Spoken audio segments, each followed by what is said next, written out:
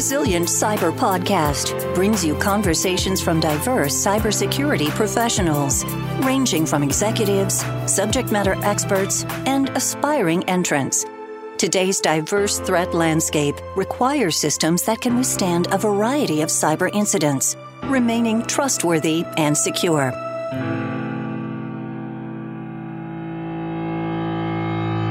As always, we want to give a special shout out to our Season 2 sponsor, Accurics. That's ACCURICS. Accurics is a infrastructure as code security company, which helps codify security for your cloud-native infrastructure by codifying security throughout the development lifecycle. They also manage the popular open source IAC project Terrascan. Visit them at accurics.com for more. Thank you for joining us on the Resilient Cyber Podcast. My name is Chris Hughes, along with my co-host, Dr. Nikki Robinson. Hey, everybody. And today we're joined by Kyriakos, a.k.a. Rock Lambros. Rock, thanks for being here. Thanks, Chris. Thanks, Nikki. Thanks for having me. Definitely. We're excited to have you on. So for those that don't know you, do you mind telling us a bit about your background, how you got into cyber, that kind of thing? Sure. So just real quick, as Chris said, my name is Rock Lambros. I'm the CEO and founder of Rock Cyber, a cybersecurity consulting organization based out of Denver, Colorado. But prior to launching Rock Cyber back in 2018, I've been in cybersecurity for greater than 20 years, right, on the practitioner side. Most recently, building and leading the cybersecurity program for an oil and gas company here in Denver, both on the IT and OT side. So, I definitely bring a practitioner and operator viewpoint to the consulting side. And, how I got into cyber, really, this is going to sound totally cliche, but after 9/11, I had that knee-jerk reaction that I had to do something. I wasn't in a position where I could join the military. And I just, maybe one of the few times in my life I had some really good foresight. I saw that, the next battlefield was going to be this newfangled thing called the internet. And, started pivoting my career that way. I was a Oracle DBA at the time. So got more into database security, which led me into various other paths up through the technology ranks, right, from network security and then got into some GRC. And then lo and behold, one day I was a CISO. That's awesome. I did not know that about your background in terms of the OT background, the industrial control systems, which is a really hot area too. Definitely getting a lot of attention these days. So you mentioned going into the CISO role. I know you also have a book coming out that you're co-authoring called The CISO Evolution: Business Knowledge for the Cybersecurity Executive. How critical do you think it is for CISOs to understand the business? And then something I always find interesting too is how do they balance their technical skills with their business acumen, which is really tough to do. It is, right? So it is critical that CISOs understand the business, right? And understand the business context, understand the organization's strategy and how the organization tends to get there. Because without doing that, all you're going to do is operate cybersecurity in a vacuum. And, you're going to be seen as that department of no, because you don't have, you're not able to kind of raise your head above the trees and take a look at the organizational strategy as a whole, how you can add value to the organization, how you can be an enabler. And, without understanding that business context, there's just no way. You're going to be operating in a vacuum, and then you're going to not have the resources that you think you need to run your program. You're going to be under-resourced, underfunded, and then burnout occurs, right? And we know that burnout is really high in our industry, because we take our jobs seriously and very personally. So, it all kind of snowballs into that.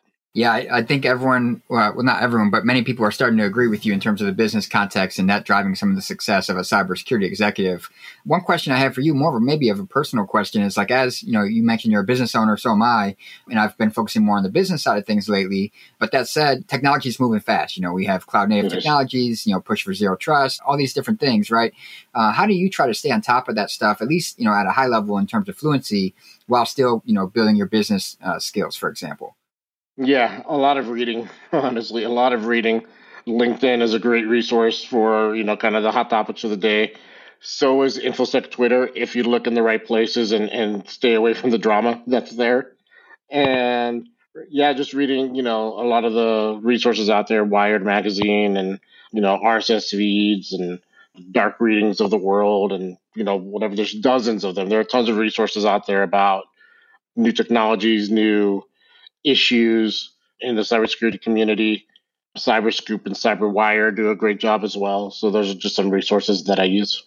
Yeah, that's awesome. I love when people actually provide like resources that they use because there is so much data out there. There's so much information out there, which brings me to my next question. I wanted to say I love on your LinkedIn, you have so many sort of shorter videos on different topics that, people can go and watch and sort of get like some quick info and some great information from you. You had one on paralysis by analysis, which I think is super fascinating, especially from the cognitive limitation standpoint. I've talked about this probably, I think Chris probably has heard me say that term 100 times, but how much data we put into our decision-making when it comes to risk management. So I'm curious from your perspective from, having so much practical knowledge and now, sort of owning a business, but where do you think that sweet spot is between the amount of data that we have versus the quality of data that we take in? And I think business context comes into play there as well, right? Because you're never going to have perfect data to make a perfect decision. And, some organizations, their risk appetites are different, right? They range. So according to the risk, based on the risk appetite of the organization, you may need to take a little bit more time and obtain a little bit more data before making risk-based decisions, and which, by the way, should be a group decision, whether it be your cybersecurity steering committee or the enterprise risk management group or whatever.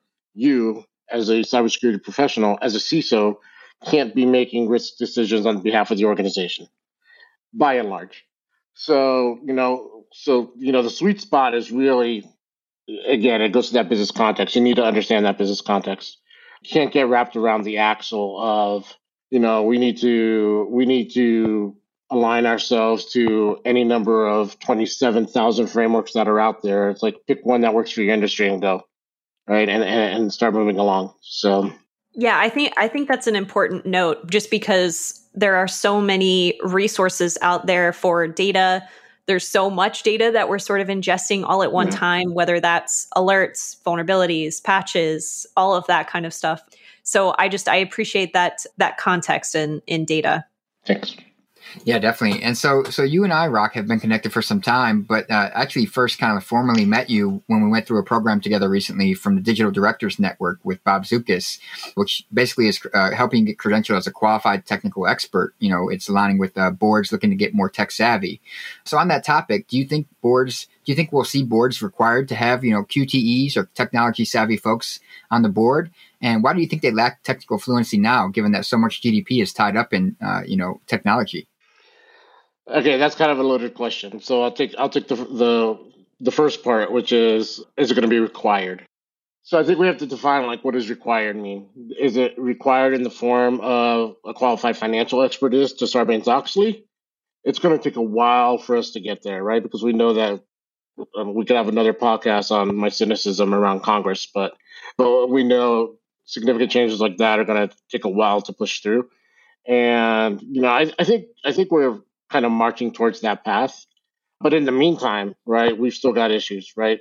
Boards they need technology experts on the board, and they need risk experts on the board. And, the combination of the two lead to cybersecurity experts on the board.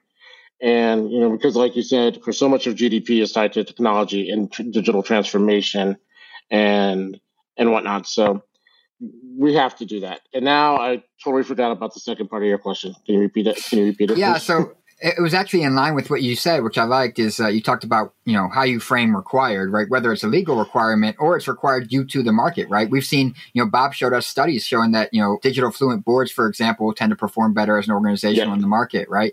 So I asked, given that so many organizations are so reliant on technology in terms of revenue and performance and market share, why do you think they lack that fluency now? It's already so critical.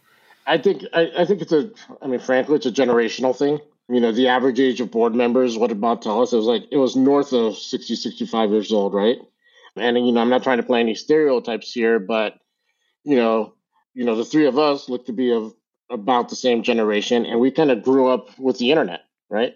The directors sitting in board seats today in, particularly in larger public organizations, they did not grow up with the internet, right? They did not grow up with technology. They started their businesses on paper spreadsheets. right? So, it's not kind of ingrained into their thought processes as it might be for us. Yeah, I think it's a really interesting perspective, and it's something we sort of talked a little bit about before we started the show on sort of where does risk management fit on the board, where does cybersecurity fit on the board along with technology. So I'm going to switch gears just a little bit because I saw your presentation at the SANS Cybersecurity Leadership Summit where you were talking about translating cyber risk into business risk, which is where sort of the conversation goes, right? Is how can practitioners you alluded to this a little bit, but how can practitioners really express risk properly? This is something that I think that it's very difficult for us to always communicate that risk up, to the executive level and make sure that they really understand sort of the context and what we're talking about. So what do you think are some practical sort of things that we can do to improve that communication? Yeah. Well, first of all, thanks for attending that. That was great. That was a good time. But, again, it goes back to that business context. So how do you get that business context? If you're a new leader or new to an organization, or even have been at an organization for a while, you could kind of take a step back and reset. I'm a big fan of the business model canvas. And, the business model canvas describes kind of the rationale of how an organization creates, delivers, and captures value, which is ultimately the goal of an organization. It offers, it kind of presents a taxonomy for describing and visualizing, some building blocks, right? I think it's 9 building blocks: customer segments, value propositions, customer relationships, the organization's revenue streams, key resources, key activities. But nowhere in there does it say,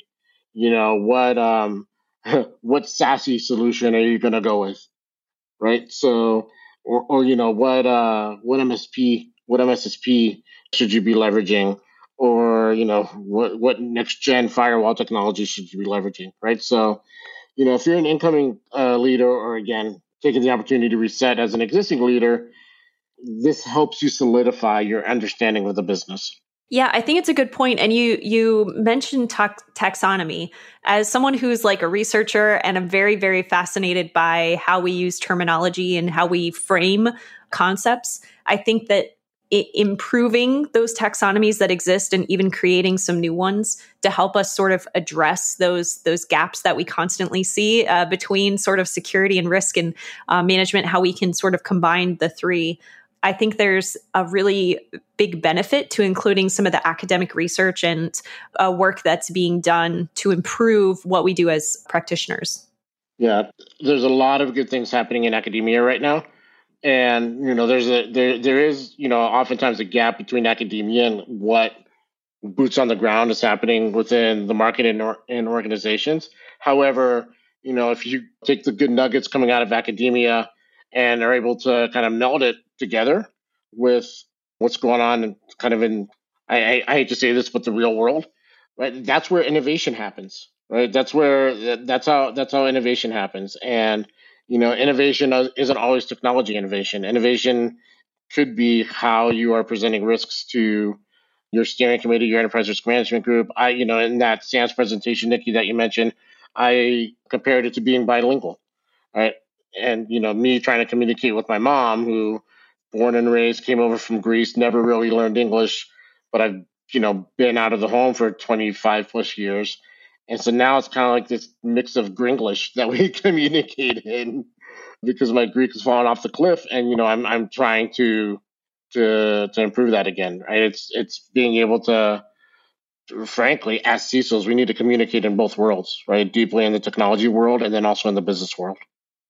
Yeah, I like the point you made regarding like academia and the practitioner perspective. I actually had someone from MITRE last week on the show, and they kind of talked about that, how, on one hand, academia does tend to lag behind what the practitioners are experiencing in some cases. But at the same time, if practitioners ignore what's coming out of academia, they tend to just stick with the way they're doing things, and rather than looking for, emerging research on topics. You guys talked a lot about, language and taxonomy in your last comment there. One thing I hear a lot now from thought leaders and such is like cybersecurity being a business enabler. And I know many of us will agree with that. But from a cyber practitioner perspective, how do we help communicate that back to the business? Say, once we have that business context, as you've talked about, how do we communicate that cyber is a business enabler? How do we help folks understand that and, maybe tell that story? Yeah, so it depends on the organization, but oftentimes, especially now with the emphasis on third-party vendor risk management, oftentimes cybersecurity can reduce the sales friction process, right? So you're speeding up a path to revenue because of, whether it be, answering these, kind of these ridiculous questionnaires that are coming in, but, going through the process of attaining, and I'm not saying every organization needs to do it, but I'm seeing this definitely more and more in the past year and a half. Organizations going through the process of attaining an ISO 27001 or a SOC 2. Say what you will about those frameworks, they're better than nothing, and they're showing, and then the organization is able to leverage those frameworks in their marketing efforts. So you've got direct ties to the business, and both of those frameworks, for example, have requirements that leadership is engaged in cybersecurity, right? You actually usually have to show meeting notes as part of evidence in those audits, right? That you are briefing leadership on cybersecurity issues, on risk, that the committee is making risk-based decisions, so on and so forth. So, and again, having that business context and, even going as far as creating that business model canvas allows you to kind of take a step back, not be that department of no, and understand, okay, I can leverage and pivot my cybersecurity strategy to help the organization in, these ways, right? Increasing revenue, reducing costs, improve business relationships, and whatnot. So. Yeah, that makes a lot of sense. I like that approach. One thing we've talked about a lot here is like the cybersecurity professional of the future, the CISO of the future. So I wanted to ask, for people that are aspiring to get to the CISO role, or even existing CISOs who are looking to kind of evolve and mature and go into the next generation, of business and technology. Do you have any resources you want to point them to, whether, business books or resources or anything like that you'd like to recommend? And obviously, maybe your book coming out would be among those, I think, right? Yeah, and thanks, Chris. And that's a big reason why my co-author, Matthew Sharp, and I wrote the book. There are tons and tons of resources out there. So what we did was try and kind of corral our experiences. We both have MBAs, and we're saying that you don't need to get an MBA to be a cybersecurity leader, but we've kind of taken the best of both of our MBA programs, mixed that with our experience and the resources that we've used throughout our careers, and try to brain dump it and distill it into the book for individuals. Having said that, I know some of the resources that we leaned on in creating the book are, obviously the business model canvas we go over in the book, emotional intelligence we touch upon on the book, and Daniel Goleman's book, Emotional Intelligence. He's the one who first kind of coined the concept. Daniel Pink's book, Drive, which is around intrinsically and extrinsically motivating individuals. And, what is it? Dale Carnegie's How to Win and Influence Friends, or How to Win and Influence People, rather. Part of cybersecurity is you've got to build the relationships across, within your teams and across the business, so that way you can exert influence in your organization. Yeah, I love that. As someone who, I've been working on sort of integrating a lot of human factors like cognition and perception and how we communicate and how we can communicate more efficiently between teams. I think that is such a huge component of cybersecurity, whether you're a practitioner or in a CISO role, but being able to effectively communicate and build relationships instead of maybe messing them up or making people, not trust us. We Exactly. want people to trust us. So I think those are really good points. So with that, with the amount of experience that you have as a practitioner and the experience that you now have as a CISO and running a business, what does cyber resiliency mean to you?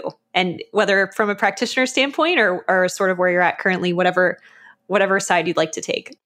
Yeah, I mean, so cyber resiliency by definition, actually by DHS's definition, is, not word for word, but something along the lines of being able to still operate in times of stress, during times of stress.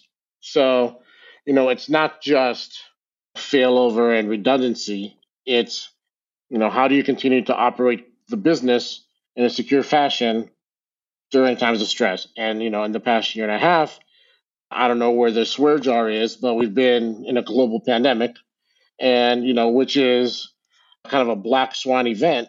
And organizations had to pivot really quickly and figure out how they're going to essentially affect their business continuity plans on steroids and work from home, providing connectivity where there wasn't connectivity before, providing access to where there wasn't access before. So you have to be able to build in that agility. What we've learned largely is having the ability to build in that agility and that elasticity within your cyber programs is critical. Could you imagine, come March, April of 2020, as we're all pivoting from home, you sat there in a CISO or practitioner role saying, no, we've got to have a bake-off between all these remote access solutions. And, it's going to take us 3 to 6 months to sort this out. And it just wouldn't have, we wouldn't have jobs.